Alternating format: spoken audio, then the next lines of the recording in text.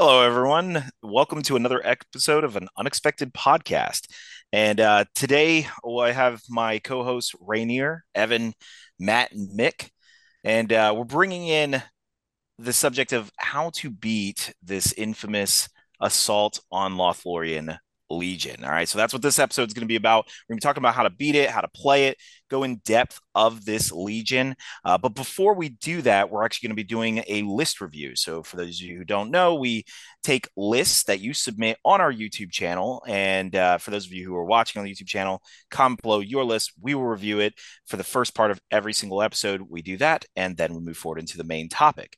And with that being said, Matt, what is the list we have today? Okay, so the list we have today, as well as this episode, will be brought to all of us by the letter D. The letter Yes, D, as in Devin Moreno. All right, so let me put that up on the screen. that is. I feel like this picture of me is more attractive than my real face, so I'm going to use this from now on out. All right, so Rainier, you know what actually didn't get sent is whose list this is. Whose list is this? This is a guy by the name of Jerry de Brouwer, and he is from the Netherlands. I think it Okay. says at the end of the list. Oh, okay. All right. All right. So Jerry says, "Hi guys, thanks for reviewing my list. I used it a couple times and it worked out very good. Now a 600 point tournament coming up, and he's still doubting what list I'm going to use. So he's given us two options here. So option one, these are both Numenor or Rivendell alliances. So option one, Elendil on horse, who is the leader, as well he should be. 6 Numenorians with shield and spear, 4 Numenorians with shield. Arrestor with 3 elves with spear and bow, 4 elves with shield, 1 elf with spear and banner. And then we have Círdan, 3 elves with spear and shield. And that comes out at 24 models and 6 might. Then we have option two, which was Elendil, also the leader, 8 Numenorians with shield, 6 Numenorians with spear and shield, 1 Numenorian with bow and spear. We have Arrestor, again, 1 banner with spear and shield, 2 knights with shield, 2 elves with bow and spear, 4 elves with spear and shield, 3 elves with shield, coming out at 29 models and 5 might. So he knows the scenarios here. The scenarios will be domination, seize the prize, and lords of battle. Um, so those are the two It says his lists. name down there, Jerry de Brouwer, Yeah, and from Jerry the de Brouwer. Netherlands. Is it? Okay, I guess he's just giving us his name. I didn't know if there was like an inside joke there because he has a smiley face.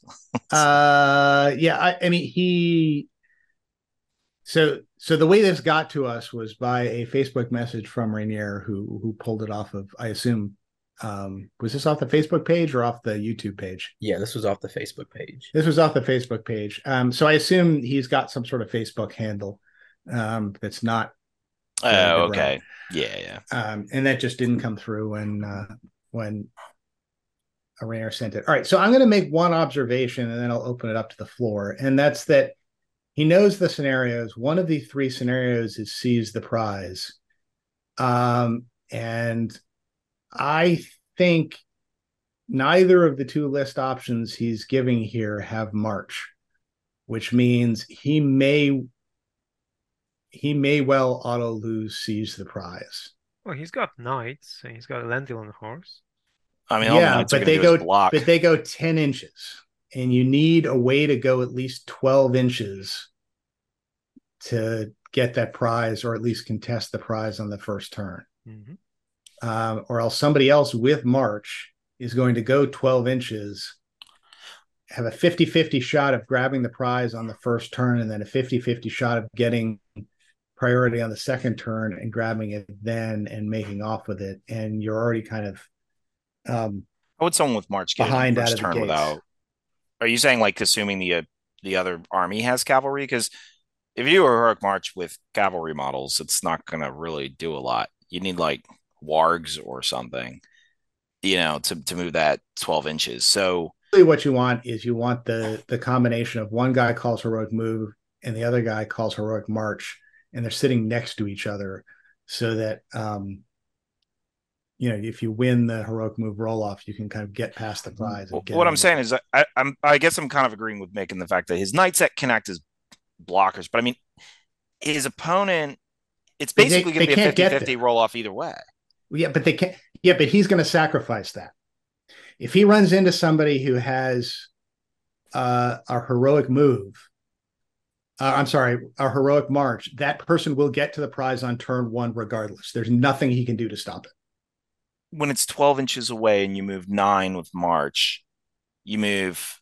No, So you're yeah, saying March with but cavalry. you've got cavalry, right? So what you do is your cavalry or your mounted hero or your bat or whatever it is that you have that you've taken to kind of deal with this particular Because all his situation. opponents know they have Sea Surprise too. So they'll Exactly. probably Right. grab So this. Okay, everybody, yeah. everybody who's playing in this tournament ought to show up with cavalry and march, Yeah. or Okay. That cavalry makes sense. and a drum, or cavalry and some way to go that extra 3 inches to get past the objective, wall it off, and get it. Because that's a third of this tournament.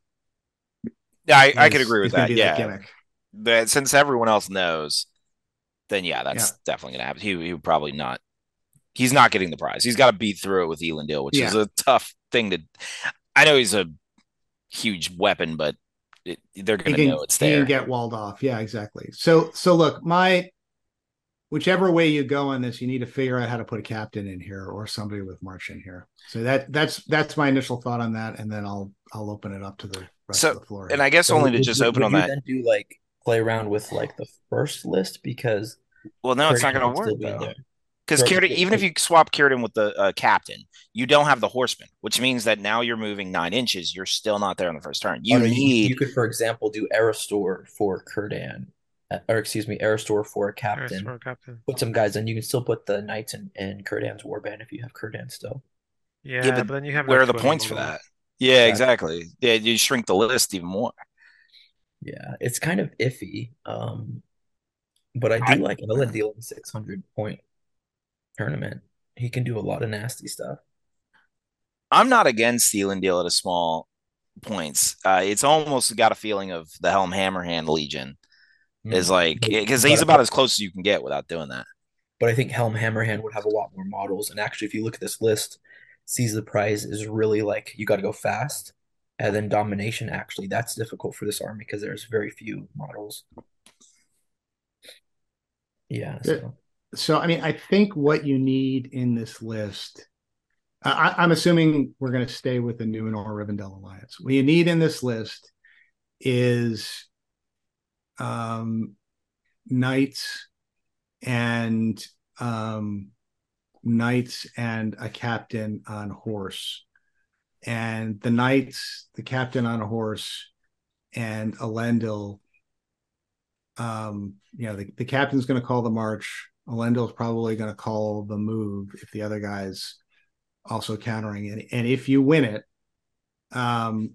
what you do at that point is you project Elendil and the captain in front of this thing, and then put a knight behind it, and then knight dismounts, digs the thing up. Well, and no, because hopefully hits it. Elendil can't move 15. Elendil has to move Oh 10. yeah. You're right. And that's where the issue comes. Well, my original thought process was get Elendil there, dismount him, and then have him try and grab the prize. Because if Elendil grabs the prize, then no one is ever getting it Yeah. ever. I'm not But that mad at has that. well, but that has the same The problem. issue that Yeah. arises with that is you can't move first and do that. Yeah. But it's interesting because you can try and get it with the captain, but depending on the matchup, the captain is obviously much less safe to try and give the prize than Elendil. But I think the march in general is just very useful for Seize the Prize because it means next turn, if you win the heroic move off, you can then move past the objective with your army. Whereas if you're moving 6 inches twice, you're just barely going to get to the objective in the first place. So I think, yeah, a captain's definitely necessary. I'd say Aristor is what, 85 points? How much is he? Is he 85 or 80? I think he's 80, 80. Well, 81, It's one of right? those. one of those. I think with the captain, you probably go horse, lance, maybe try and keep him as cheap as possible to get as many models. Because model count, I think, is going to be important. So that's why personally, we haven't really talked about option one versus option two a whole bunch yet. But I'm personally a big fan of option two, just to be able to have the model count. Um, I'm not sure how useful Círdan will necessarily be in uh domination and seize the prize. I know he'll probably be pretty good in Lords of Battle. Um, but Lords of Battle is a scenario you're good at anyways. So I'd say get more models so you can do better in domination. So take option two, and then maybe with option two, swap Aristor for a captain on horse with lance and finagle the models around to make up for the points. And that's probably what I would take. I assume that he wants to keep Elendil in the list.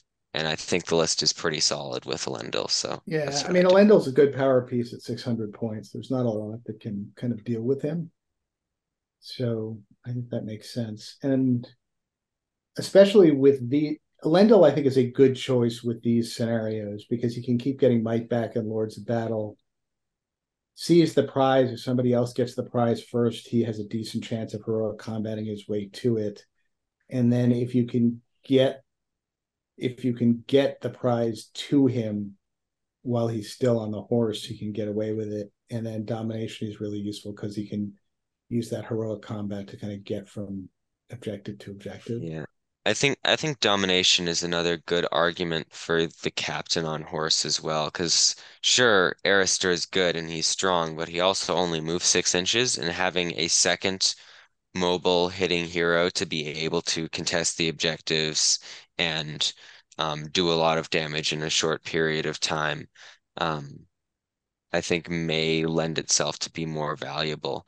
Because I'm not sure how much the second strike on Aristor is doing in this particular circumstance, because like no one's gonna try and contest Elendil anyways, and Elendil can usually just chop through heroes on his own, so I'm personally a fan of the captain over Aristor in this Yeah, situation. yeah. I also personally prefer captain because if you're mounted, you're probably killing more of basic troops than Aristor is on foot, and you're just more mobile, and so there's like a lot more options for you. Yeah. I'm not sure, by the way, I would short the shield on the captain if he's going to be the only other hero. Um, Last thing you want is Mm. him to get shot out or chopped up. I mean, It's I D6 I anyway, don't no? I don't have an issue with not taking the shield on him. Um, because Thank like you. I don't really care if he dies or survives. Like his purpose is to call two heroic moves slash marches, get into combat, kill as many guys as possible, and then if he dies or not doesn't matter to me whatsoever. Right. Um, it's also like he's still defense six, which is perfectly functional against normal troops. And if a hero is trying to hunt him down and fight him, then they're not trying to kill your massive, Numenor elf fighting force along with Elendil. I guess the philosophy for me is if they're trying to kill the captain, they're not trying to deal with Elendil, which means that Elendil's killing the army. So I think especially with how sort of strapped for points you are in these lists, maybe not taking the shield is the way to go. But that's just my personal way I like to play captains. So you can do Yeah. whatever. Unfortunately, I'm caught away from I don't have that particular rule book to hand, so I don't know what the captain is. I think the captain fully kitted out is like 90 points. Is So that right? captain, so captain is base 75, I think. 10 points for the horse, 5 points for the lance. You want both of those. So 90 with horse Yeah. and lance. You can And Well, then drop a I think 95. the knight. You can swap a 75. knight out for Well, something remember, smaller. you're going to need at least two knights to make Yeah, I wouldn't this swap a work. knight out. I mean, because if anything, you you need it go for down seize to the prize. if anything, you go down to 28 models.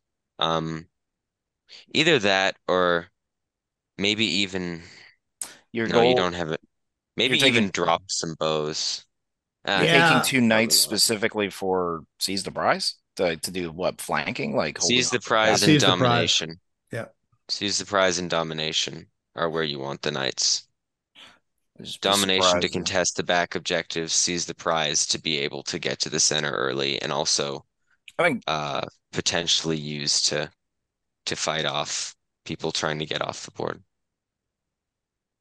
okay, I'll go with it. I mean, I guess I don't find the knights that critical for both those roles, but I can understand that. They're essential for seize the prize because the only folks that matter are the ones that can go at least 12 inches on a march for the first turn to seize the prize. Nobody else in the army matters for that first turn to seize the prize except the guys that um, Mm. can get that 12 inches plus to screen off the prize. So if you know you're going to be fighting seize the prize, you need to have a plan to get a decent amount of your army past that objective in the center, and have one guy that gets up and dismounts and takes it, and everybody else screens him off for the next turn, hopefully. So then, if we're following, it seems like everyone's pretty much in agreement on take option two, but pretty much Evan's advice. Pretty much his construction of the list is actually how I would have done it. So yeah, captain in exchange for Aristor, drop some bows. It's yeah, sure. Agreed. Kieran's not doing much anyway.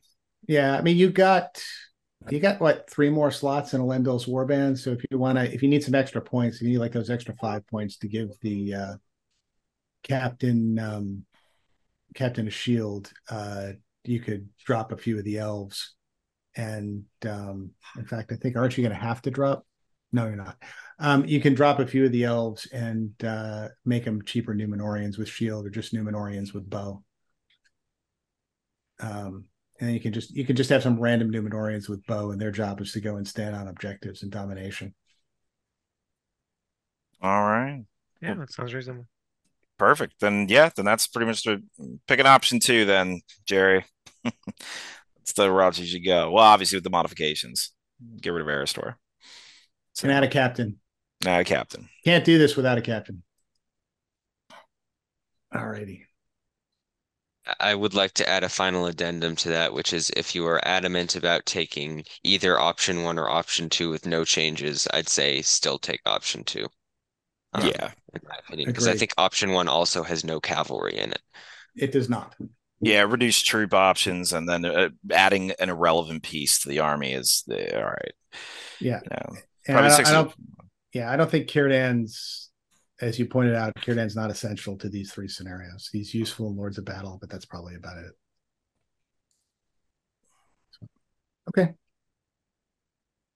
Alrighty. So I think the plan today was to finish off our discussion on the unholy trinity of hyper competitive lists. We've talked about Assault on Helm's Deep. We've talked about the Dragon Emperor Legion, and the last one was Assault on Lothlorien, which is in some ways, I don't know. I think it vies for contention with Assault on Helm's Deep as the worst of the three.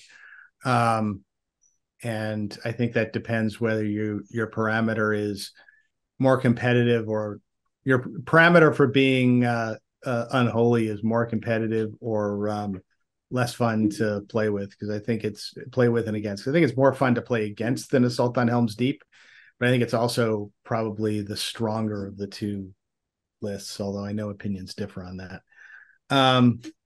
But all right, so what have we had for experience here? I have played against Assault on Lothlorien many times at this point. Probably, I think I've played against it at least once in every tournament I played in since the list came out, because it's all over the place. So I have a lot of rounds against it. I played it in one tournament, And I think I played it like 3 or 4 tournament games, and then set it aside for reasons that we're discussing. What are other Played folks' it in experience more of than this? one tournament. Um, I think like two or three. Um, and then okay, so well, my experience, um, other than playing against Dad, which I've played against multiple times, um, is I've played like one game of it, which was ludicrous. And I will go into that later on in the podcast. But I've also played against it in the Masters at Articon. Um, I've played against Devin using it. I've played against Dad doing it. So I've played against it with high caliber players playing it. So that's my experience. I have zero experience playing against it or playing it. Okay, so why don't you I just put moved yourself abroad. on mute So I'm and gonna be on this podcast, be like, wow, Yeah, that makes sense. Wow, yeah. Rainier, you're kicked from the episode. Please leave. Yeah, yep. on the Articon team, if I play against it, I'm just gonna be like, okay, you guys win. I'm gonna go have myself like a sandwich or something. Yeah.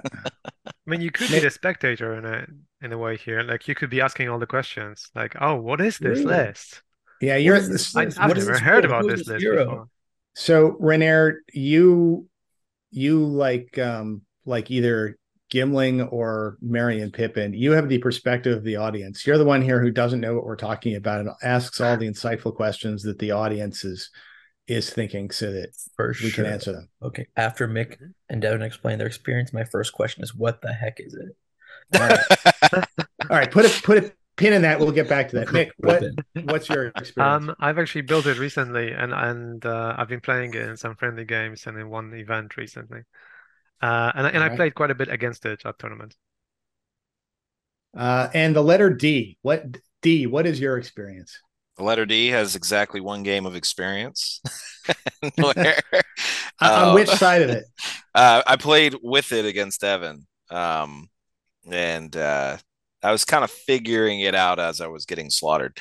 So I was, but I mean, I understand the list pretty well. You know what? No, that's not true. I played a couple practice games with it. So no tournament games. I did actually play, I would say 3 practice games with it. And then outside of that, watched a lot of games of it at Nova. Gotcha. Okay. Okay, So so here comes the first question. From an outsider point of view, I see it. People say it's broken. People say it's really good. I see it placing on top at events, but also on bottom of events. So that tells me it's really the skill of a player. But the list, why is it so dangerous in people's opinion? Can I start? So, do, what I, do we want to ask? Do we want to answer Rainier's first question first, which Okay, is yeah, what's first, in it? what the hell yeah, is it, and yeah. why is it dangerous? So the thing that's like my favorite thing about this list is that it doesn't like in a lot of Legion situations you're kind of pigeonholed into taking certain options, and Legion kind of ends up being the list, and everybody tends to play similarly. But with this list, you actually have a lot of options, and it kind of almost plays like a larger list from just kind of a faction alliance. So in a way, if you're someone who just wants to try out different things within the same list, then it allows you to actually have a lot of different variants depending on points levels. Even at like even on even on 1 point level, you can have multiple variants which work. So, But Mick, what exactly is in this well, list? let's see. So it's basically an alliance of goblins and orcs. We have Musgur, the orc shaman, who him or another goblin hero have to be a leader of this army. The other goblin heroes are Druzak and Ashrak, the other named goblin heroes. Then we can also have an orc captain and orc shaman, a Moria goblin captain, Moria goblin shaman, wild orc chieftain, and then our troops can be wild orcs, giant spiders, orc warriors, warg riders, orc truckers, Moria goblin warriors, Moria goblin prowlers, Warg Marauders, and Bat Swarms. So it's basically a bunch of low defense, low quality troops throughout, with some cool rules and some cool heroes and a bunch of beasts, which actually, according to some people, make this list really broken. So I actually uh, found that before, an interesting comment. Okay, go ahead. Sorry. yeah. Well, I was going to say actually before we go on, we should talk about the additional rules and the special rules to this list Yes. because there's a lot to unpack Yes. in those. So I've got these in front of me. So first of all, the Assault on Lothlorien must always include Musgur and at least one named Goblin hero. So that has to be either Druzhak or Ashrak. Additionally, only Orc hero models can lead Orc warriors, and only Goblin hero models can lead Goblin warriors. Then spiders may only be included in warbands led by Druzhak or Ashrak. And in this legendary legion, Musgur, Druzhak, and Ashrak are heroes of valor, and shamans are heroes of fortitude. So normally, Ashrak would be a hero of fortitude, and shamans are minor heroes. So here they can take more troops with them. I love how the additional rules in this, by the way, read like a middle school math problem. Have any of you noticed this? That you go through it. Assault on Lothlorien foes must include Yes. Musgur and at least one named Goblin hero. Only Orc hero models may lead Orc warrior models. Only Goblin hero models may lead Goblin warrior models. And Spider models may only be included in warbands led by Druzhak or Aslax. So how many Spider models can be included in the army leader's warband? And there's like a blank white space so you can Right. 15 or 27 or 1 or Yep. 375. Yeah, it definitely has that. All right, so those are the additional rules. Read through the special rules. So the special rules are what makes this legion really interesting. So the first one is Cover of Darkness. So this is basically the same darkness rule which exists in Clash by Moonlight. So any battle featuring this legendary legion takes place at night. As such, due to their reduced visibility, models cannot be targeted by shooting. Magical powers or special abilities over 12 inches. Sorry, shooting, magical powers, or special abilities. However, as it is much harder to avoid a shot in the dark, all shooting attacks gain a bonus of +1 rolling to wound. Siege engines may still target enemy models more than 12 inches away. However, in this situation, they will only ever hit on the roll of a 6. Models with the Cave Dweller rule can see as normal, which means Moria Goblin Warriors with bows ignore the 12-inch range, so they can shoot 18 inches. And Cave Dwellers also don't suffer the +1 to wound when they are hit by bows in this situation. So the all of the shots that we're having from the Prowlers and from the Moria Goblins with bows, they will be getting the +1, but shooting back at us, our opponents will not be getting +1. And just so people know, because this has come up in some games, if you look in the FAQs, because you have certain instances where this darkness will get dispelled, like with blinding light. Mm-hmm. And if blinding light is up, the way the +1 to wound works is if you're shooting from the darkness into the light, you still get the +1 to wound. If you're shooting from the light out into the darkness, you still get the +1 to wound. So the only circumstances where that +1 to wound doesn't affect you are when you are shooting from the light into the light, which is an important thing to keep in mind when Galadriel is wandering around the battlefield or blinding light is cast by somebody else. Is that if your goblin archers are inside the light, they can, if they still want their +1 to wound, they can do that by shooting at targets outside the light. Cool. So then the second rule is ruthless savagery. Friendly orc and goblin models gain a bonus of +1 to wound in a fight in which the opposing model is outnumbered. Note that supporting models do not count for either side for the purpose of this rule. So this is quite a common rule among legendary legions these days. But what it means is that Moria Goblin Prowlers can actually stack that with their two-handed weapons and their backstabbers rules, which means if a Prowler traps you, they get a +3 to wound. Then additionally, dark magics. Friendly models may reroll any number of d6 when making a casting roll. And venomback spiders. If your force contains Ashrak, then all giant spiders in your force can be upgraded to venomback spiders for free. And venomback spiders, the ones that instead of re-rolling ones to wound, re-roll everything to wound. Everything, that's right. Yeah. And dark magics is quite an important rule here in that not only do shamans basically cast their fury on one dice, additionally, you have Druzag who, with his casting of Enraged Beast on 3+, he can quite reliably cast it on one dice every turn instead of having to use two points of will. Yeah. Unlike many legendary legions, all 4 of these special rules are incredibly powerful and incredibly important. Yes. So there's none of these, special rules of, this particular hero like rerolls 1 to wound in this particular weird situation. These are all like game shifting special rules, which is part of the reason why this army is so potent. Yeah, it seems a lot like those kind of like mashup Moria armies that people used to make. I know Alisher from the US used to do a lot of these, but it seems like that slightly on steroids. Yeah. It's not slightly on steroids. I mean, the only thing that I'm missing here. Yeah. This is like the Roid Rage alliance list right here. Yeah, it's just the whole like that whole era supplement, like Easterlings. I'm just like picturing like Oprah. You get a boost, you get a boost, you get a boost, you get a boost. And this one too, there's like 5 Oprahs just like yelling at you and you get whatever you want. Yeah, so this is a list that got juiced all the way up, and then somebody came along and insulted its masculinity. That's what it should be changed into. Assaulted on masculinity.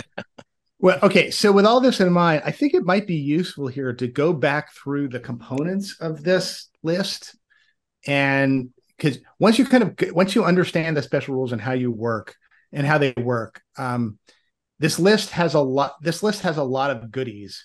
There's a lot of choices. Yeah, there's a lot of choices here, but you can't take all of them. And there are a number of different ways to do it. And there are also some things in here that should clearly never be taken. So it may be worth kind of going through this list again and Sure. talking through and saying, what's a must take, what's a should take, and what's a never take. All right, type so situation. We have Nizgr, Orc Shaman. He is a must take because that's what the rules state. By definition. Yep. Moving on. If we go through the additional rules, then you must also have one of the other named heroes from Moria. So Druzag or Ashrak must always be taken. And in this case, Druzag is virtually always better, unless you're playing at like 300 points and you really are not gonna take any beasts with you, and for some reason you pick this army, then you're probably taking Druzag as your I actually can't imagine ever taking this list without Druzag. Yeah, like he's like the key character here. Yeah, I mean, unless your theory of this list is I'm just going to take whole bunches of goblins and nothing else. Mm-hmm. But then but then why take Ashrak? Well, because you have to at that point. You're trying to get the cheaper model. Yeah, I know, but I mean, Druzag at least contributes to that list. I don't know. Druzag to me is the really second must take. Yeah, like if you're playing tiny points and you feel like you have to play this army. Yeah, like, all right, maybe. Like I wouldn't, but if you feel like it, then all right. I think that is such an edge case that I'm going to go out on a limb and say Druzag's a must take here. Yeah, okay. But we've skipped over to. I'm going to Articon with nothing but goblins in this list. Yeah. we've skipped over the Orc Captain and the Orc Shaman. So that's right. So the Orc Shaman is one of those things that you virtually never take. Yeah. Because your army is going to be primarily goblins. And the Orc Captain is arguably also the thing that you don't take because the Goblin Captain is just better in this situation. Right. Yeah. And the only niche the Orc Captain has is taking a warg, and that's not overly useful. Yeah. I've seen people do it, but I don't know, it's not something. I think because you want so many beasts, you want to just take the cheapest captain available, and that's generally the Moria Goblin Captain. Yeah, which takes us to Moria Goblin Captain, who is generally needed in his army because the army is very slow, other than its beasts.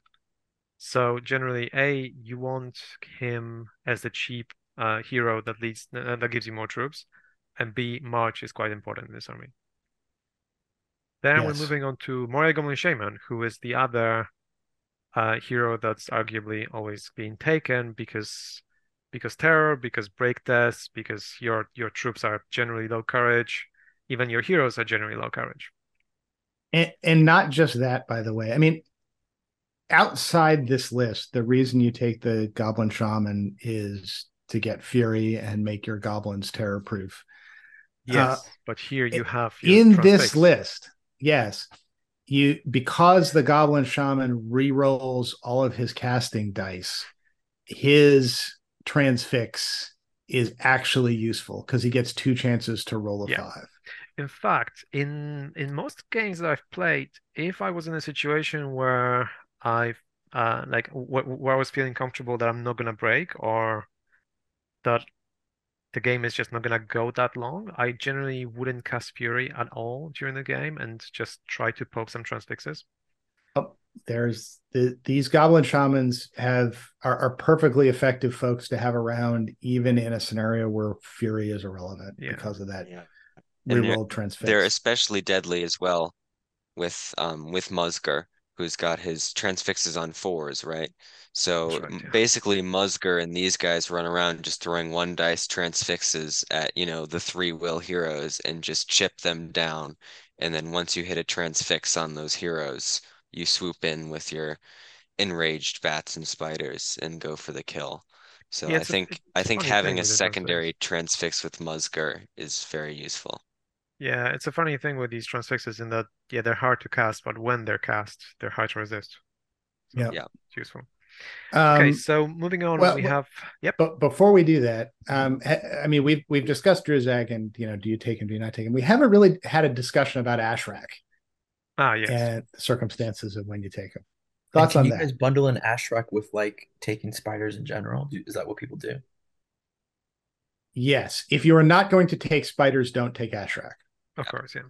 Yeah, though sometimes people will take spiders and not take Ashrak, but usually if you're taking Ashrak, you'll take more spiders. Hmm. So usually you won't take more than like 1 or 2 spiders if you're not taking Ashrak, and Ashrak usually goes with like maybe 3, 4 spiders, something like that. Because obviously the only thing that Ashrak really does is make your spiders invisible, and maybe give them fury, though you're never going to do that. Well, he gives Um, them the free upgrades, and they cannot He be gives them the upgraded free yes, upgrades. without that as well. him He in the buffs the list. spiders. Yeah, because The that's the thing. Like the fact that they reroll everything makes them way more powerful than just normal giant yeah, spiders in this list. and let's not gloss over the he makes invisible spiders. I was about to Because say, I'm like, that's pretty yeah, critical. so that I mean, there are a bunch of people who are of the position that Ashrak isn't essential because all he does is give you invisible spiders. I think these people are wrong.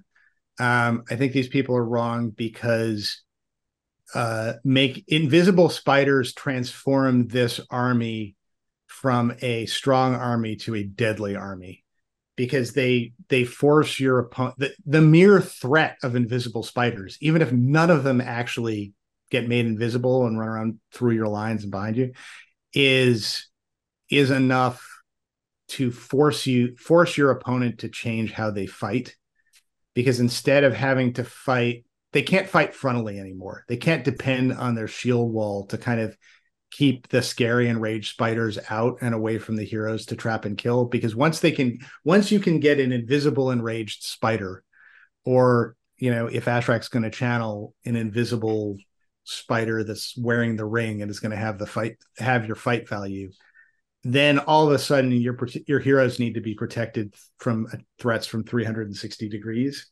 even more so than just the bats flying over the line, because a bat flying over the line all by itself isn't going to do anything, but a bat and a spider, or an enraged spider that's having your fight value, that can just that can just come in, trap one of your heroes behind your own line, and kill it in one turn, Mhm. and you have to protect it against that.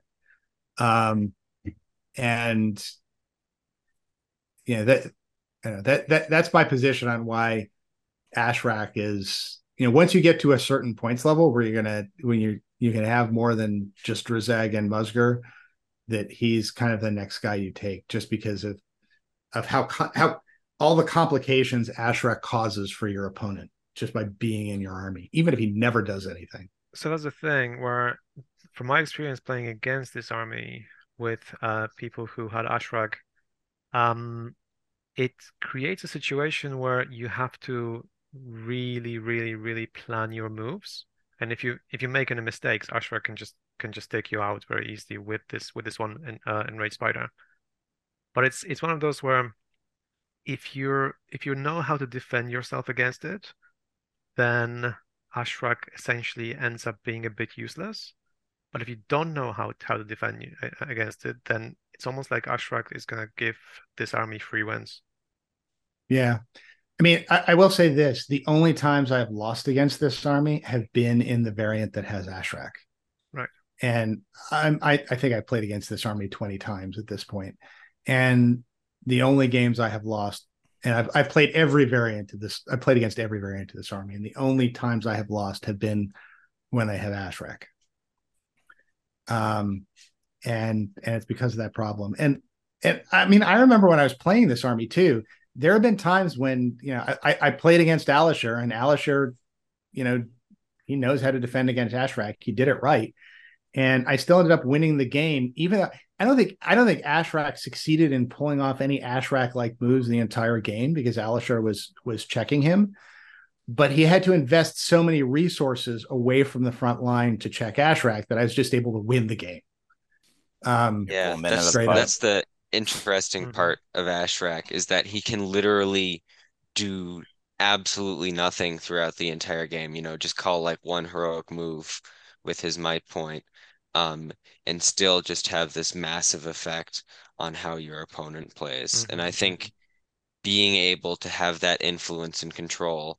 And usually what it does is it often keeps your opponent's heroes from going to where they want to go, like into a key beast or model or anything like that, and try to assassinate it or do what they really need to do and like jump out of the lines and try to get a heroic combat off because they now know that if any small thing goes wrong, their hero is dead because Ashrak is going to kill them. Um, and I think that is the value of having Ashrak is just the mind games you can play with your opponent. Hmm. Now that brings up how do the warriors hold out? Or do they have to work in contingent with the other heroes and monsters and stuff?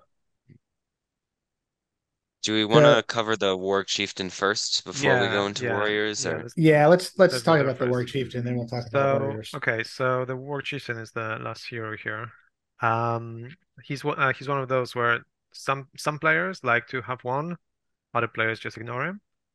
So yeah, it's just one of those things within the list where you do have the options at various points levels, and you're not really pigeonholed into taking the same list as most other people are. Yeah, I mean, the War Chieftain is a powerful model. He is a very scary model when he is enraged, Hmm. but he is also 16 goblins. Yeah. And you really need to think about whether or not it's better to have the Wild War Chieftain, or 16 goblins in this list.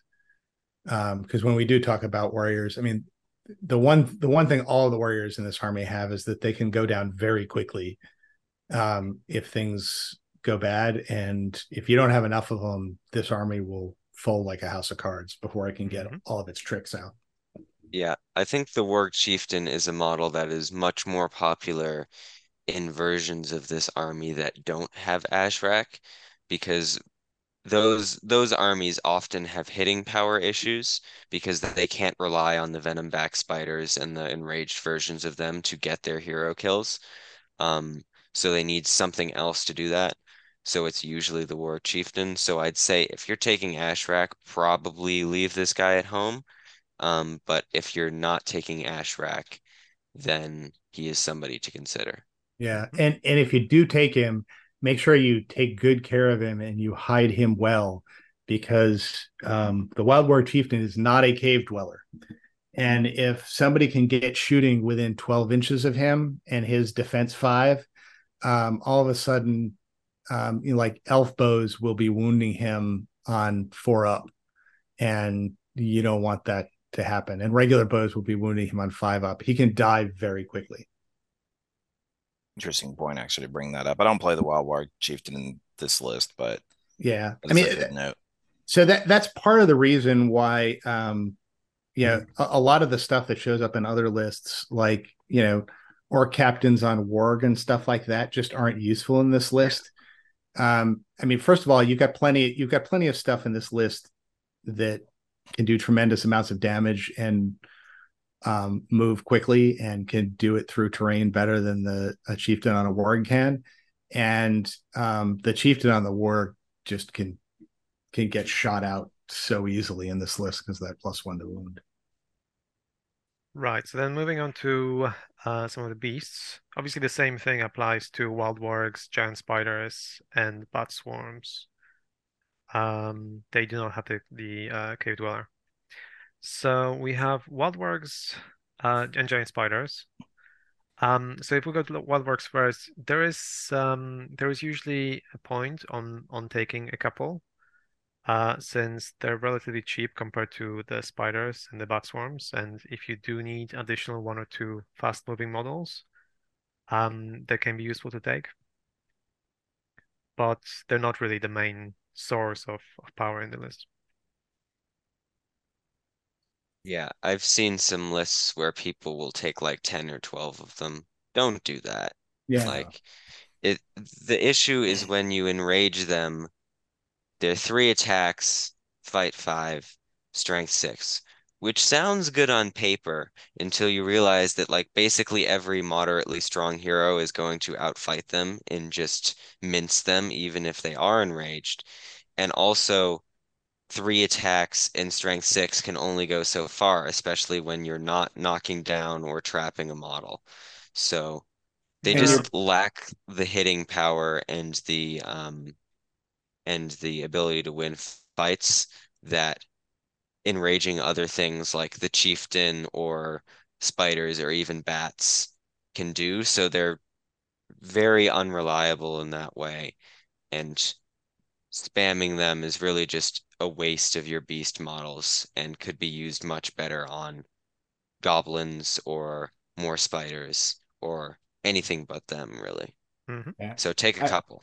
There's I've seen that happen a bunch of times where somebody like enrages a wild warg, sends it into a hero or even just a guy, just and the dice. guy the guy manages to shield it off, and then it just dies from fury at the end of the turn because it's only got 1 wound. It's like, oh well, that was underwhelming. But No, no, from the Big from waste of Enrage your Beast. 5 will. Yeah, yeah. So that's the other thing that like they die from Enrage Beast, whilst giant spiders and bat swarms oftentimes just don't care, even if they take the wound. yep. Okay, so then we're moving on to giant spiders. So as we know, with Ashrag, they become venom bug spiders for free. They're basically the main source of damage when enraged. So lists vary, but I've seen versions which would have like even 4 or 5 at like 700 or 800 points, and I've seen versions which would only like play like 1. So One of those versions is wrong. well, there isn't necessarily the right number of them. I have actually played a version recently, which I was using myself, where I had 4 bat swarms and no giant spiders, just to see what happens. And I very quickly realized, well, I definitely want 1 less bat swarm at least, and the 2 giant spiders. Yeah. So there's They, usually a reason to have at least 2, and yeah. then however many your points allow. So you're right that there is not necessarily right number, but I think we can safely say that the number 0 and the number 1 are wrong when it Yeah. comes to number of spiders in the list. Yeah, it's probably somewhere between like 2, 3, 4. Like you don't want too many of them because eventually they're not that great when they're not enraged, or Right. and their big bases, they just get stuck, especially if you're in a tight spot and you can send them through with Ashrak. They're just standing at Yeah. the back. They're not doing anything. Yeah, you don't They're want to try also and expensive. they are Yeah. expensive. Yeah, you do not want to try and build a battle line of giant No. spiders with this list. That's not what they're for.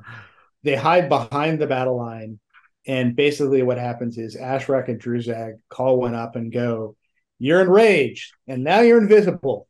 Go get him!" And then that spider goes in and goes off like a bomb, and something will die. And eventually that spider will, that spider may well die on this turn or the next turn too, but something will die.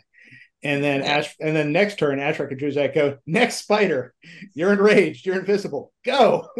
And the Yeah. next spider And goes. remember as well when you do that to cast in that order. Right. Because if you make the spider invisible, you're not going to be able to enrage it because you No. won't be able to see the spider.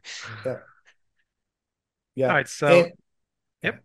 the last thing I was going to say is also don't forget Ashrak's channeling ability, because he has the ability basically once per game to channel his Shroud of Shadows and turn one of those spiders into a invisible spider that also has fight value, and then you may not even need to enrage it, Actually, because just for the psychological aspect alone, you should not. My thought is don't spend Ashrek's might at all Yeah. yeah, until you it's use it for obviously. yeah, you use it for a game winning play. Mhm. Yeah. Right, when you need the hero who can strike up to get above the enraged fight value, you need to get it so that he can't strike up. And you've got him trapped, and you can kill him and take him down. That's when you use it. Mhm. Right, so we're moving on. We have Orc Warriors. So there is usually at least one Orc Warrior in this army, and he carries a banner. Yep. And most of the time, there seems to be no other Orc Warriors in this army. I don't know about that, because the other thing the Orc Warriors bring is fight three. Yes. And they, there's a place in this army for Orc Warriors with spears to stand Yeah. behind Yeah, you could have goblins. a few. You could have a few. That's fair enough. Um, and they're useful to bulk up the regular goblins um, to fight three in appropriate circumstances. There is no reason to take an orc with a shield, an orc with a two-handed weapon, or God forbid, an orc with a bow, because there's nothing in this list that an orc with a bow can do that a goblin with a bow can do better, because orcs aren't cave dwellers Yeah. and don't get the +1. So the thing about spears, it's one of those things where if you're taking a lot of prowlers, then you probably don't need the spears from Orc Warriors. But if you not take any prowlers, then you will want some of the fight three. Yeah. So the reason I said you just take the Orc Warrior with a banner is because I tend to play more on the heavy prowler side. So personally, I wouldn't be going with very many Orc Warriors at all. I like to Well, I'm a little different, I guess, because I'll take relatively heavy prowlers, like maybe 12, 14, Hmm. and then I'll basically make it so that, every group of two in my spear supported battle line has fight three. Um, so I'll do goblin spears behind the prowlers, and then whichever mo frontline models I have that aren't prowlers, I'll do orc spears behind them Hmm. because I really value the fight three in the army. It's very good against a couple of problematic matchups that we may talk a bit about later, like Goblin Town. It's helpful against Survivors of Lake Town. It's helpful against those sorts of armies that are sort of low fight hordes. Every fight value matters in that. So that's personally why I like to take them. They're only 1 point more than Goblin Warriors. But on the other hand, they do open up a weakness in the army in that they are easy to wound because you get the +1 to wound against them. Um, and they also don't benefit from the fury of the Goblin Shaman. So definitely don't take a lot of these guys, but I'd say maybe like 8 to 10 maximum, Maximum, yeah. if you want to. The other reason Yeah, to and that take that also some depends on points. Yeah. Like, Well, the other reason to take some is that they're the only things that realistically can go in Musger's warband. And you do not want Musger's warband, particularly if he is your army leader, to be, Musger and a guy with a banner. mhm. Because Although they I've seen that a lot. well, so look, one thing this army struggles with is maelstrom of battle because your heroes don't have a lot. You have a bunch of heroes, and none of them have that much might. So you can easily end up in a situation where Musger like comes on and maelstrom of battle on his own, and you really don't want to be just Musger a banner, and all of a sudden a warband of dwarves shows up behind him. Um, that's a bad result. Yeah, no, of course. Which is why generally you'd also be rolling last for Musker, so that you get the choice of where he goes, and you can use his might to adjust. So generally, I wouldn't really fear Musker going in the wrong place because he'd be the last one entering. Yeah, well, And with 2 points of well, might, you get the choice, yeah, unless you roll a one. maybe, yeah, unless you roll a one, or you roll a two, and then all of your armies in the wrong place. I mean, I almost think that if you're going to take that strategy, I almost think that what you do is you roll Musger first, see where he shows up, and then spend everybody else's might to make sure that there's enough guys around him. But even so, I think it's worth having maybe half a dozen orcs with spears with him. I mean, I think it's one of those armies where, in Maelstrom in general, you want to have everything as close to each other as possible to benefit from all of the bubble effects, from all of the Yeah, enrages, from all of the invisible, the fury, the everything. you want to try that, but I mean, Yeah, there's enough heroes in this army that you're going to end up with a shaman that comes on and rolls a two, right? yeah. Um, and or Ashrak rolls a two, Oops. right? Um, that's a problem. So anyway, Anyway, okay. So moving on, we have Ward Riders. Generally they're not as good as the beasts, and they move the same speed as the beasts. yep, I've seen people take some. I've even seen one person take like 5 or 6 of them, but I don't think that's correct. Hmm. right there I'd with you. say the only use for them is if you want to put throwing spears on them. Maybe take one or two, put throwing spears on them, and then you get a more like long range throwing option. Let's get another goblin with I a think bow. that there's a possibility that taking a couple is useful. Also having the knockdown is nice if you can't trap a guy, just to maybe be able to assist a spider. I'd say maximum one or two. You don't have to take any, but they do have their function in the list. Mhm. Next up, we have Orc Truckers, who can also take a ward. Don't Well, take them. don't take them because more than Goblin Warriors with bows are just better. They Yeah, they are legitimately the one warrior option in this list that I just see no purpose for. Yeah. right. Um, at Unlike all. every other evil list, your trackers are your worst shooters in this list. Yeah. Next we have more Goblin Warriors. So these guys are gonna be there's gonna be plenty of them. Obviously, you want to have maximum number of bows on here because of the special rules. And then some number of bows, possibly all of them, want to have spears as well. And then in terms of shields and spears ratio, that will depend on how prowler heavy you are and how many orc warriors you have. So there's a lot of variables here and a lot of different possibilities you can play. Yeah. So how many prowlers do you think would be taken at a typical 650, 700 list? So personally, in Because my the throwing latest weapons are list, pretty I had big. like 18 and I was considering more. But And how many I bows did you have in that same list? I think it was 14. Wow, that's So crazy. This list just turns into like a Corsair list. yeah, but at the same time, the prowlers, once they get into combat and like if somebody charges you and you don't really get your spiders or things into the best positions possible, like prowlers just completely get demolished by everything that charges them. So it's one of those things where if you're managing to build your advantage, like you're slowly building advantage with prowlers moving, shooting, moving, shooting, charging, shooting more. So there is a lot of stuff that prowlers can do, but sometimes they can just all fold in combat and your army just collapses. Yeah. I mean, the unlike many of the other things where I've taken strong positions on the whole warriors versus prowlers debate, I'm not sure there's a wrong answer. Yeah, Um, I agree. Like I've seen all sorts of versions, and yeah, I just don't know what's best. Like yeah, I think for every scenario there's a better idea. yeah. I mean, I've seen people build very effective lists that are like just goblins. Yeah. And I've seen people with like a few prowlers to like get some throwing weapon Hmm. shots in there. And I think when I build this list at 600 points, I think I've got about a dozen prowlers in it. Because they are, they are 7 points rather than 5 points, and that adds up after a while. Yeah. And but I've also seen people take, like Mick does, 18 or 20 prowlers, and that also works.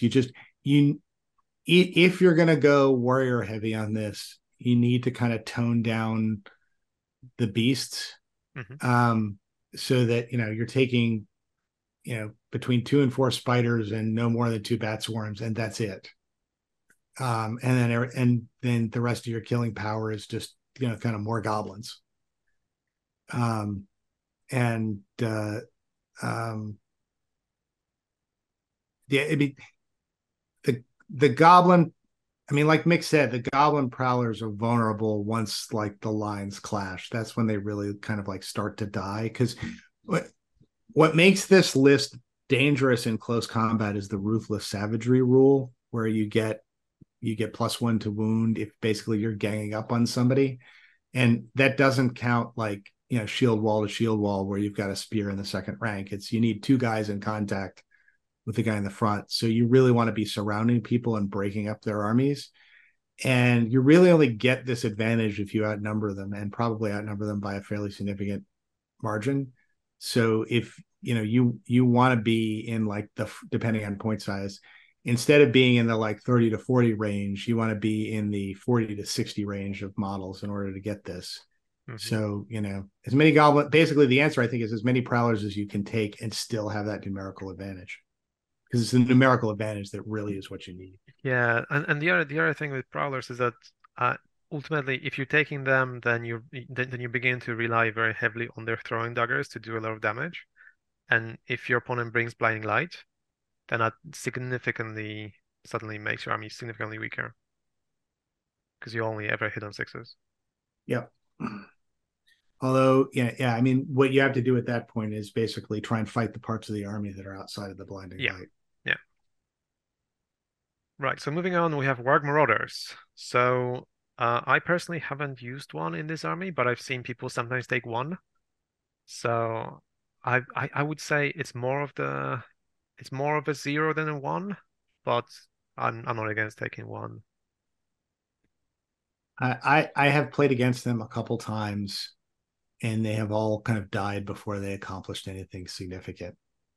Part of the problem is like if you hit the warg, warg isn't a cave dweller, and Yeah. then once that warg dies, that you've kind of blown 30 points on you know 3 goblets, and that's not a good use of points. These things in this particular list, I think, are almost for me a never take, Hmm. just because the opportunity cost of taking them 6 goblins is too high I for mean, what they bring. generally, Warg Marauders are tend not to be great in any list ever since they've been nerfed in this edition. Yeah, And then finally we have the Bat Swarms, and the correct number of them is you definitely want more than zero. You almost definitely want more than one. yep, You want somewhere between two and three, and that will vary on points. But you always kind of want to have two of them just in case one of them is not enough, or just gets stuck in the wrong place, or gets killed in a stupid way. yeah. I don't think, by the way, you're going to take 3 at anything less than 800 points. Probably not, no. Unless you take four and then you regret it. Yeah, that's right. I I mean, mean, if you want to regret it the morning after, that's fine. Take as many as you want. I But mean the general idea for me was if I have a lot of prowlers, I can put the bat swarms behind my opponent's ranks. Therefore, all of the prowlers trap my opponent, and I get the +3 to wound. But yet it didn't work. Yeah, So that's the way to end up with a lot of dead bats. You yeah. know? I mean, I did find it useful to basically just throw a bat against the hero and rage, and then basically force the hero to always strike, otherwise they will lose the fight. So if you have plenty of them, that's feasible. But yeah, generally you want two, and maybe a third one at like 750, 800. Yeah. So as I was saying before, pretty much at the start of this conversation, the thing is with this list that there are a lot of variants that you can take. You will obviously always need Musgur and Druzag, but then it's like your third and fourth heroes. They could be a captain and a shaman, or it could be Ashrak and a shaman, or Ashrak and a captain, or Ashrak and I don't know, maybe Wild War Chieftain and a shaman or something like that. So there's obviously a lot to think about there, and then depending on that, you have to decide how many spiders, how many prowlers, how many goblin warriors, how many orc warriors, and so there isn't really ever a clear-cut answer. Like I've seen so many different versions of this list, and they're all fine to some extent. Okay, so now the question is, how do you build against it and how do you play against it? Who wants to start? So I think before we talk about building against it, I mean, we talked about building it. Um, maybe we should briefly talk about how this army fights, because I think that informs the conversation of how to fight against it. Um, I mean, we've talked a bit about this, but I think it's probably worth taking a moment to talk about how this army kills, because it's not this army does not function like most other armies where the way it kills is either its warriors, it either kills through a head-to-head battle line, or it kills by having powerful heroes going in and calling heroic combats and knocking people down. um, it it kills through a combination of shooting, uh, battle ta- battle tactics that split up your opponent. It kills through shooting and ambushes, I think, is how this army really functions. Um, it it shoots at distance with these 18-inch +1 to wound goblin bows that can outrange your opponents, because of your opponents can shoot at most 12 inches. Forces the enemy to kind of run forward against you, breaks you up, hopefully getting you to go in different um, directions, and then engages with throwing weapons from prowlers or just regular guys charging in, so that you can get a plus, you can take maximum advantage of your ruthless savagery +1 by surrounding chunks of the opponent's army and killing it. And then using your enraged and sometimes invisible spiders to either check or kill your opponent's heroes and basically take them out of the game one way or the other. Am I missing anything, Mick? Yeah, that's about it. The one thing, so the shooting, that's something that everybody's really afraid of in this army because of the 18-inch range. But that's also something where I find people maybe are too afraid of sometimes because ultimately, well, I suppose this will go into the very next question of how to beat this army. Ultimately, even if you have your 12 or 14 bows and they get the +1 to wound, if they move, they hit on sixes. So it's kind of like having goblins that haven't moved and don't have the special rule, basically hitting on fives and killing on sixes. So yeah, I suppose we'll move into that after. But yeah, the shooting is key to bring your opponent to you, and then split them Yeah. up, and then use as many of your tricks as possible.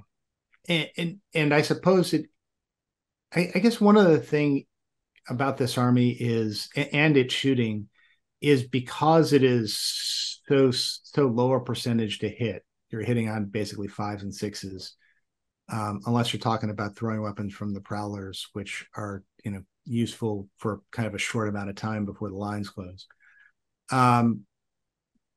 But this army rewards players for setting up kill zones in the way that a lot of other armies don't. And what I mean by kill zones are getting the enemy to move into places on the board where as many of your shots can be felt as possible at one time. And it is really difficult for your opponent to get out of them without exposing themselves to being surrounded and getting hit by the ruthless savagery +1 to wound. And that's where this army is really its strongest, is if you can get an opponent into a bad tactical position where there isn't a good way to advance, and staying stationary isn't an option because he's going to get shot apart by all of your missile weapons. That's when this army wins. And that arranging that, and also being able to take advantage of all of the different moving parts of the tricky enraged and invisible spiders and creatures that this army has, those are not easy things to do. This is a powerful list when used by a player who kind of knows how all these moving parts work, but this is not a powerful list in the sense that you can just hand it to an inexperienced player and say, go kill him, and he'll be able to do it. Yeah, it doesn't play itself in a way. No, Like it doesn't. you have to know what you're doing to be able to use it. But when you do know what you're That's doing, then it's actually very strong. that's something I noticed at Nova because some people at Nova were talking about how like, well, a lot of people placed very well with it, but there were a decent number of people who also placed very poorly with it. So it's clearly not about the list's power, but it's about the skill of the player. And that's sort of, I found that to be an odd comparison to make because the list power is directly proportional to the skill of the player. And when the player is skilled, the list is just ludicrously powerful compared to the access that other lists give you because you have so many tools, and those tools are basically you're able to use them in any situation. You can kill heroes if your opponent makes one mistake. If you like even outplay them tactically a little bit, you will crush them with your +1 to wound and your surrounding tactics and your throwing weapons and everything like that. Um, and all of this shooting that you have and your constant nighttime bonus means that it is so easy to force people into these tactical situations and just kill tons of models. Um, and on top of that, you've got a horde army that has a ton of fast moving pieces. So for a very experienced competitive player, I mean, this is just a field day of options. And I think that's why, at least for me, I feel it's currently the best army in the game because when played right, you can do absolutely everything with it and get out of almost anything with it. Yeah, but also that's why if you're if you're new to the game, or if you're not very aware of what the army is capable of, or you don't have any experience with it, like the number of options can become overwhelming, and ultimately you just will be making too many mistakes. It's one of those things where if you don't have any options, but all of your options are solid, then then kind of the average thing you do is probably good. But here you have to be making the right plays because if you're not, then the army can just get demolished. Yeah, this is very much not a beginner army. This is an army where the the sum is worth a lot more than all of the parts. You gotta put it together and use it right. Yeah, Um, a lot of armies that people view to be good. If you were to imagine a graph with player skill going this way and effectiveness of the army going upwards, a lot of the time the line going sideways is very shallow. So as player skill increases, the effectiveness of the army doesn't increase as much. And those are usually the armies that a lot of people will point out as being overly strong. Like as an example, Host of the Dragon Emperor. Well, obviously, if you are not as skilled at the game, you're not going to be nearly as successful as someone who is. It is an army that's very forgiving. Assault on Lothlorien is an army where, as player skill increases, the line skyrockets, because you are able to fully understand and access all of these complicated options that are just better than anything your opponent has. Yeah. I mean, you should never forget that the stock troops in this list are either fight 2, defense 5, or fight 3 with a two-handed weapon, therefore a -1 on the dual roll, and defense 4. So, these guys will die like flies if they get into the wrong situation. Basically Goblin Town, but there's far less of them. Yeah, Like there's less like of half them. of them. Yeah. I mean, they got tricks, and you got to figure out how to Yeah. use those tricks. But all right, so let's talk about how to fight against this. So keeping in mind, there's three components of this list, I guess. There's the shooting, there is the numbers combined with the ruthless savagery +1 to wound if you get outnumbered, and there are the tricky sneaky beasts. So let's talk about how you counter those. Start with the shooting. How Well, doth thou counter the shooting? well, if you have more bows and you're able to get into the right position, you can actually outshoot it because ultimately, um, even with the +1, they're still goblins. They're still only strength 2 bows. So if they've moved, they will be hitting on 6s, killing on 5s generally.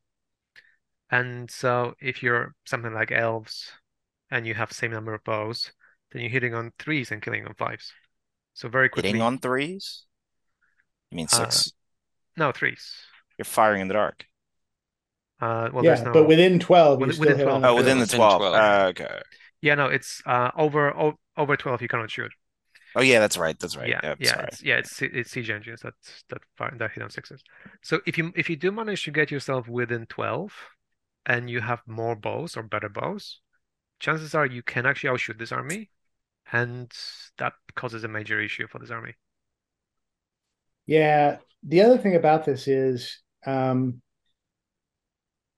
even though they can shoot from outside of 12 inches, they still only shoot 18 inches with those bows, and they can only go 2.5 inches and then shoot, in which case they're only hitting on 6s. Mhm. This is not an army that repositions well. This is an army that tends to want to deploy in one place, have the enemy walk to where it wants to be engaged, and then wants to engage it.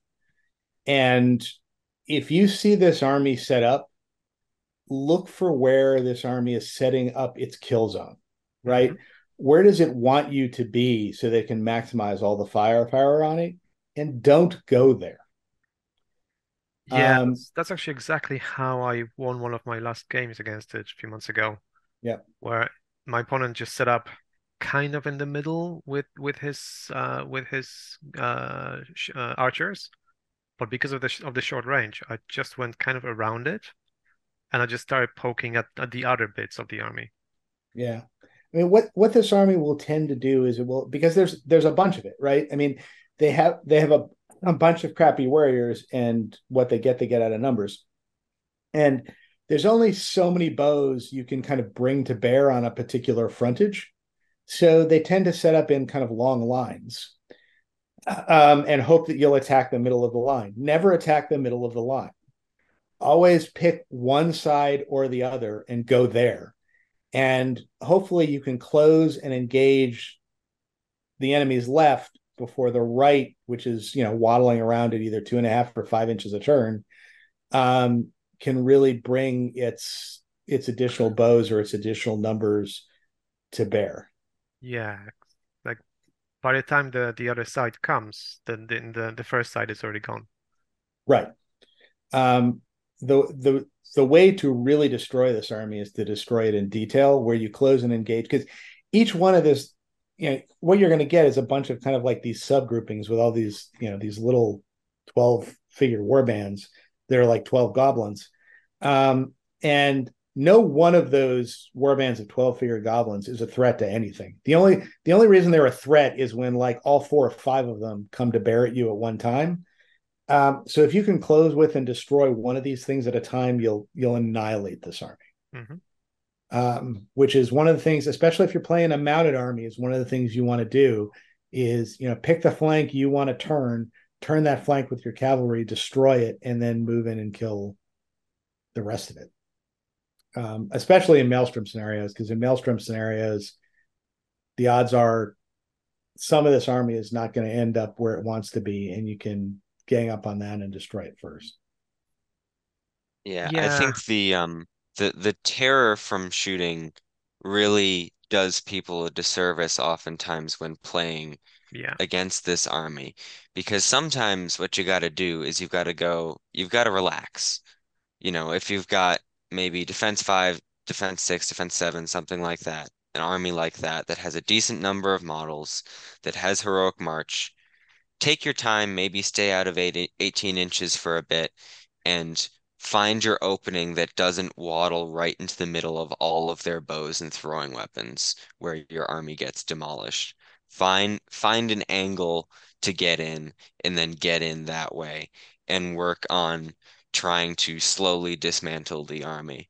Um, because if you run in, especially if you have low defense, you will just get utterly demolished sometimes. I had a situation where we were playing, I think it was like modified Storm the Camp or something like that. No, it was modified Retrieval, and but it had banner points in it as well.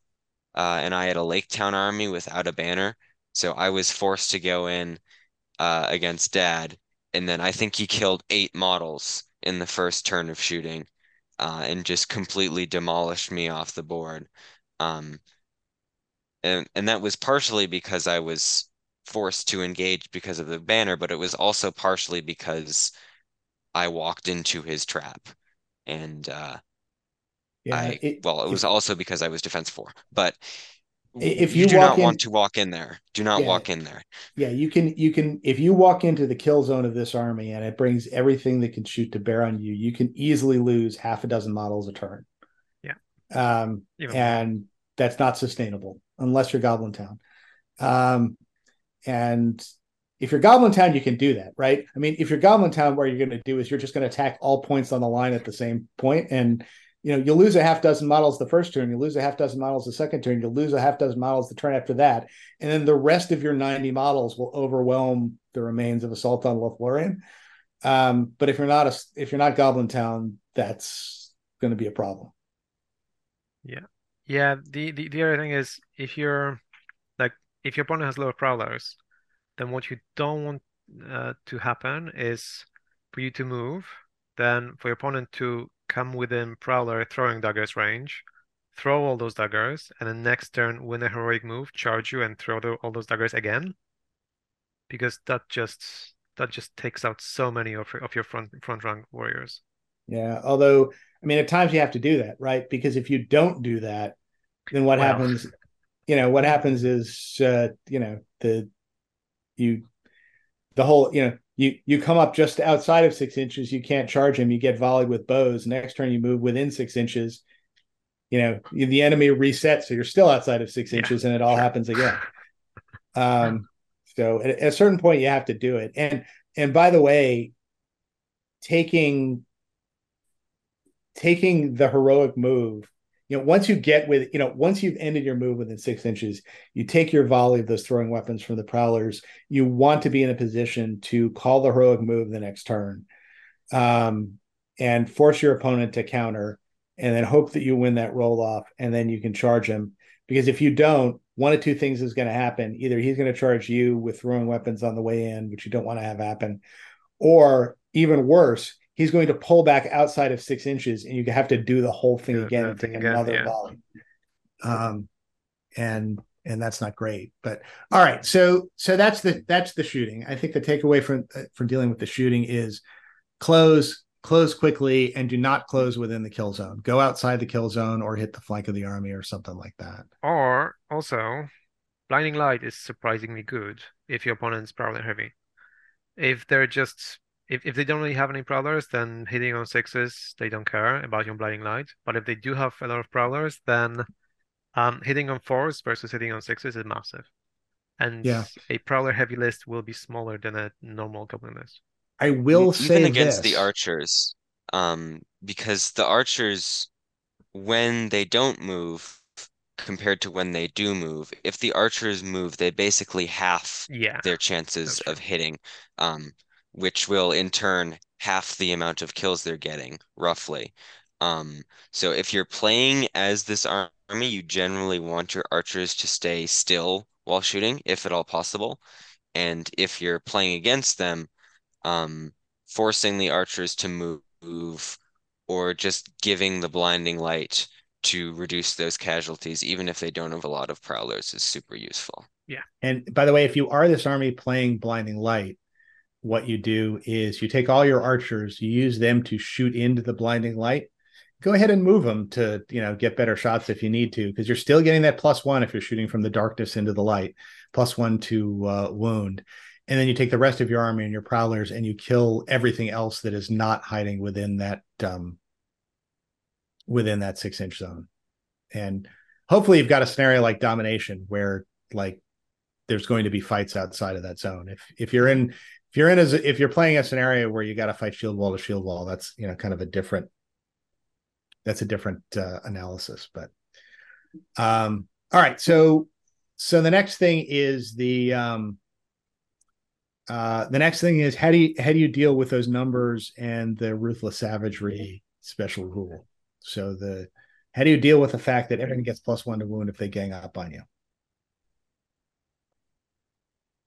I think we've discussed this at least a little bit, which is try and get around and get to the flanks of their armies. Don't walk into the middle of the army and expect everything to go fine and dandy, because then you're going to get surrounded and killed.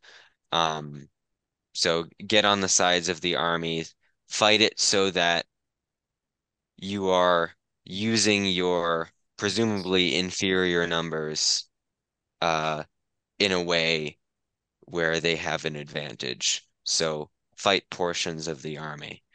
Um, and in the same sense, if you have a horde of models, get in their face and make sure that they don't have any opportunities to get in and try and trap you. And that I think we've probably mentioned this before on this episode, but larger armies do much better against this army than smaller ones, because a lot of the power of Assault on Lothlorien is the ability to kill heroes, and invalidate heroes, and then get in on the big high defense troops and kill them anyways, because their defense doesn't matter because they get so many +1s to wound. And if you have a horde that's like either fight 3 or fight 4, it's going to be very powerful against these guys. Mhm. Yeah. Yeah. By the way, fight 4, strength 4 models can be devastating against this army, especially the prowler variants of this army, because once you actually get in on them, you outfight them, so you're winning on ties, and then you're killing them on a 4-up. And kind of once the prowlers go down and you get into those squishy goblin spearmen behind, that's when this army tends to fall apart. So, like something like a Numenorian front line backed by a line of Morannons is a really good counter to this particular list. Mhm. With that in Um, mind, about fighting as prowlers, it's really key for this army to keep a banner around, and really key for the opponent to kill the banner. because ultimately, if you don't have the banner and you are prowlers, then one of your guys gets a -1, the other one just rolls one dice. Whilst if you do have a banner behind, then you can re-roll the dice, Hmm. which is the spearman dice. So essentially, you will be in positions very often where you effectively get a third roll because you're re-rolling the spearman. So killing the banner is actually key in every possible way if you can get to it. And so this army also like starts falling apart once it doesn't have a banner nearby, if it's Right. prowler heavy. Yeah, Um, very important distinction. so let's talk about the beasties. How do you counter the beasties? And by the beasties, I mean um, primarily spiders, enraged, invisible, or otherwise, but also bat swarms, and to the extent they appear warg marauders or wild wargs that are enraged. Well, you shoot them first of all because they don't have Yes, you they do. they don't have the cave dweller. And if you haven't shot them, well then just give up and run. Yeah, I mean, you do need to, if Ashrak is there, you need to have a line of guys behind screening Yeah. off your heroes so your heroes don't get trapped and slaughtered from behind. Yeah, you And just need to like scatter your models behind your ranks. yeah, you need a scattering of guys back there, which unfortunately takes more models off your front line Hmm. and exacerbates your outnumbering problem. But you got to do it, or else you're going to find that your heroes are getting picked off one by one, and then your army's going to go down, or your banner's going to get eaten by an enraged spider or something awful like that, um, and then you'll go down. But you have to be able to kind of fight in 360 degrees, unless you can take Ashrak out of play, which by the way is harder than it sounds because he paralyzes guys that attack him. Um, And he always which sits is sits at the back, so like yeah, and he's always hiding at the back somewhere. But maybe you have something that flies that can go hunting him. Um, or a sorcerer's blast or something like that. He's also, by the way, somebody, if you have like a Saruman in your list, he's also somebody who's worth just transfixing him, right? And just take him out for a turn that way. or just blast him because he's quite easy to wound. I Yeah, And guess that's the true. You can transfix is to make it where you just can't fire that turn. But Yeah, you can't fire right. that turn. And you can also do it from 18 inches away. Mhm. Where you need to kind of be in a position to sorcerer's blast. And I mean, if you sorcerer's blast him, there's a chance he's just going to get up, dust himself off, and then cast the spell afterwards. Yeah, but then he will have been moved backwards. He may be out of range Maybe, if maybe not. if he went But far. if you transfix him, it's generally an easier Yeah, spell true. to get off, and he's got to resist that, right, with some of his will. So which either he almost resists it nobody or is he going to just want to do. yeah, either resists it or it just kind of gets through. But anyway, he's one of those key, because if you can take him out of play even for a turn or two, you can take those guys that are protecting your ranks and send them toward the front to do more useful things. um so it's worth, if you've got somebody like a Saruman or a wizard or something like that that can just kind of throw off a transfix, he may well be the guy you want to do.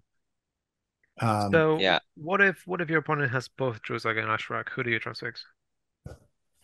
I think, well, I think you so go I'm ahead. gonna interject for a second. I generally do neither. Um, what I like to do, at least with my spellcasters, and I think I did this against Devin, to pretty all right results, because my Galadriel refused to cast a spell like almost that entire game. But basically, what you do is you prey on one spider or one bat, and you compel them over the lines, or you compel them around. You swamp them with your hero, and then you protect him with warriors. You kill that one guy. Then next turn, you move on to the next guy. You kill that one guy. Hmm. And you do it in a way where they're transfixed, so there's no way this hero is going to die, and they're completely obscured from any assassination attempts because you've pulled them behind your line and they're completely protected by troops. And once you start chipping away at those bats and those spiders, you don't really care about the wargs, you just care about the bats and the spiders. Um, you can start dealing with them that way. And I found that to be much more effective than trying to transfix um, Drew's Hag and Ashrak, because that transfix is like a temporary stopgap, right? Sure. Like it's gonna stop them once, and it's only stopping them if you have priority, and you're not actually doing anything proactive against the beasts.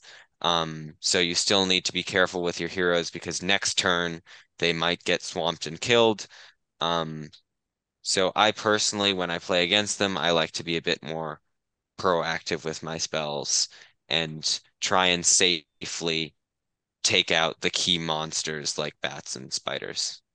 See, I Yeah. So find actually that if you don't have priority and you have a caster, that's better for you because whatever they send forward, whatever they enrage, you can just transmit that. unless That it's is true. invisible, unless it's Though invisible. Yeah. that that does still support my point of casting on the actual beasts Hmm. instead of casting on the casters. Yeah. So this may come down to whether you have priority or not. If the player if you have priority and the player has been cagey and he hasn't put his at least his spiders in a place where they can be kind of hauled over the battle line and jumped on, and he hasn't placed his bats someplace where they're within 6 inches of the battle line where they can be hauled over and jumped on, um, which he may not have done. You're not necessarily going to have that option, and even if you just transfix one of the spiders, there may be three more There's waiting in others. line. Um, but on the other hand, I mean, but you're right. If if you've lost priority, the other guy goes first, and he's enraged one particular spider and sent it in. By God, yes, that's the one that you transfix. Um, if if if you don't have a chance to jump a spider or a bat, but you could still get an invisible spider that's going to run through the lines and come up behind somebody, then maybe you want to transfix Ashrak or Druzak. Probably Ashrak, because he's the one who can make that guy penetrate your lines and get around behind. But that's a good point with the priority, that what Evan's suggesting works better if you've lost priority. It may be that the preemptive strike on one of the casters works better if you've won priority. Hmm. So Uh, so at the moment we're seeing that casters are useful, larger numbers are useful, yeah, a lot of bows is useful. yeah. Look, but which is not, by the way, to take anything away from Evan's point that what your heroes want to be doing is killing off these monsters one way or the other. Because there are no killy heroes in this army for your heroes to go after, and it's probably not a productive use of their time or resources to like kill one or two random prowlers a turn.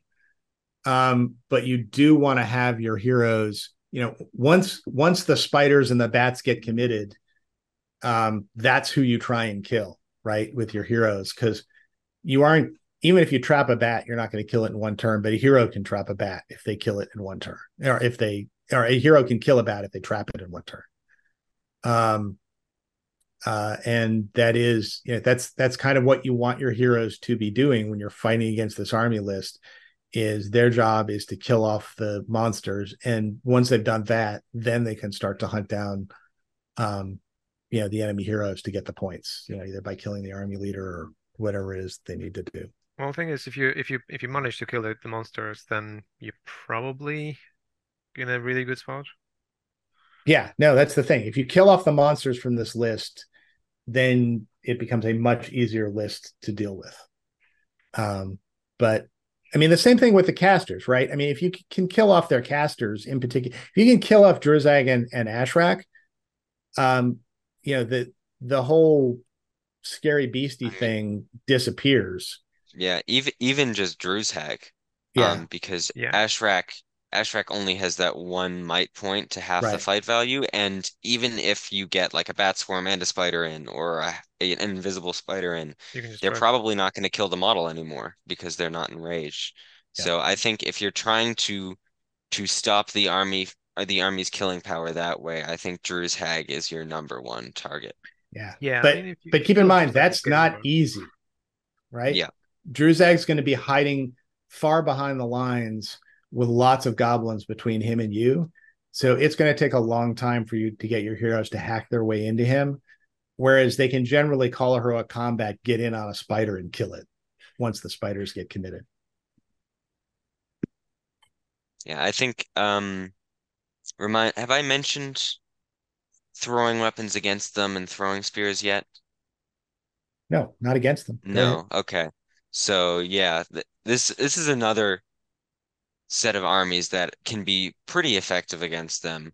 Are armies that also have throwing weapons that maybe even have more throwing weapons. So if you've got a Grimhammer heavy Erebor list, which also is doubly effective because their defense is pretty high, so they can take a couple of shots.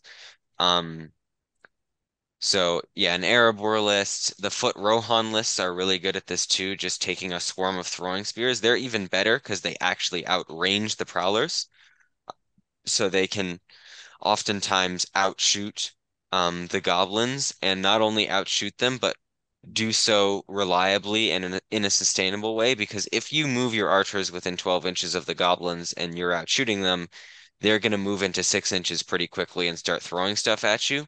But if you outrange them with throwing weapons, you can often pretty reliably outshoot them and keep outshooting them and use your 6 inches of movement to outmaneuver them whilst outshooting them. Um, so if you're really just sick of these armies, then consider taking a lot of throwing weapons or lists that have a lot of throwing weapons in them. Yeah, that's what Yeah. I noticed in the UK. There's a lot of people playing things like Theodra's Guard. You have a lot of throwing weapons. You have a lot of troops. You have your fight floor all over the place.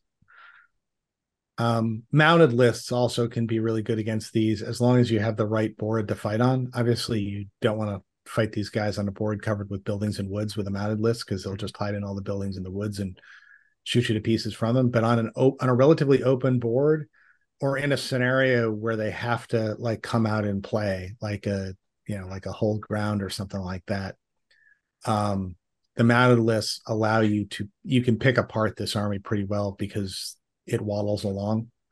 So you can go and kill a warband a turn of this army with your mounted list.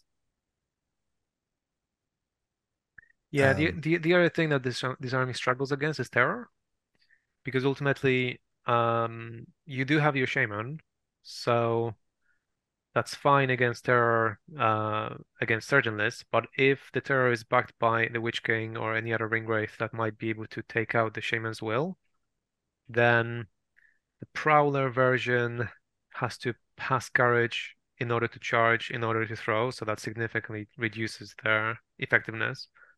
And the normal Goblin version, or just like any version, the thing is with Goblin armies in general, in a standard Goblin army, you don't really care about terrorists so much because you have enough models that eventually someone's gonna pass and you're gonna get into combat. But this army is smaller than your average massive Goblin horde. So if you're failing your courage test to charge, eventually you may struggle to be able to yeah, bring enough models in. I mean less so if you've got the prowler heavy version of this because if you don't charge, it's like all right, I'll just stand here and throw my throwing weapon at it Yeah, but again. then they will charge you. Then they'll charge you. Yep. But Yeah. uh, So then or your you your or throwing you The or weapon you point back is has out of that they don't range get and the point is that they don't get their throwing throwing weapons on weapon the on the charge, way in. which is Yeah, pretty big yeah. yeah. because Fair point. they because you don't have the -1 um to hit when you're charging in with throwing weapons. So that's oftentimes a lot of where Yeah. prowlers get their kills and they lose that option. Yep. Yeah, especially if there's Witch King around and your shaman has been sapped. It's gonna be situations where, okay, you might get a goblin in, but then another goblin might fail, and then your prowler actually gets surrounded by two enemies.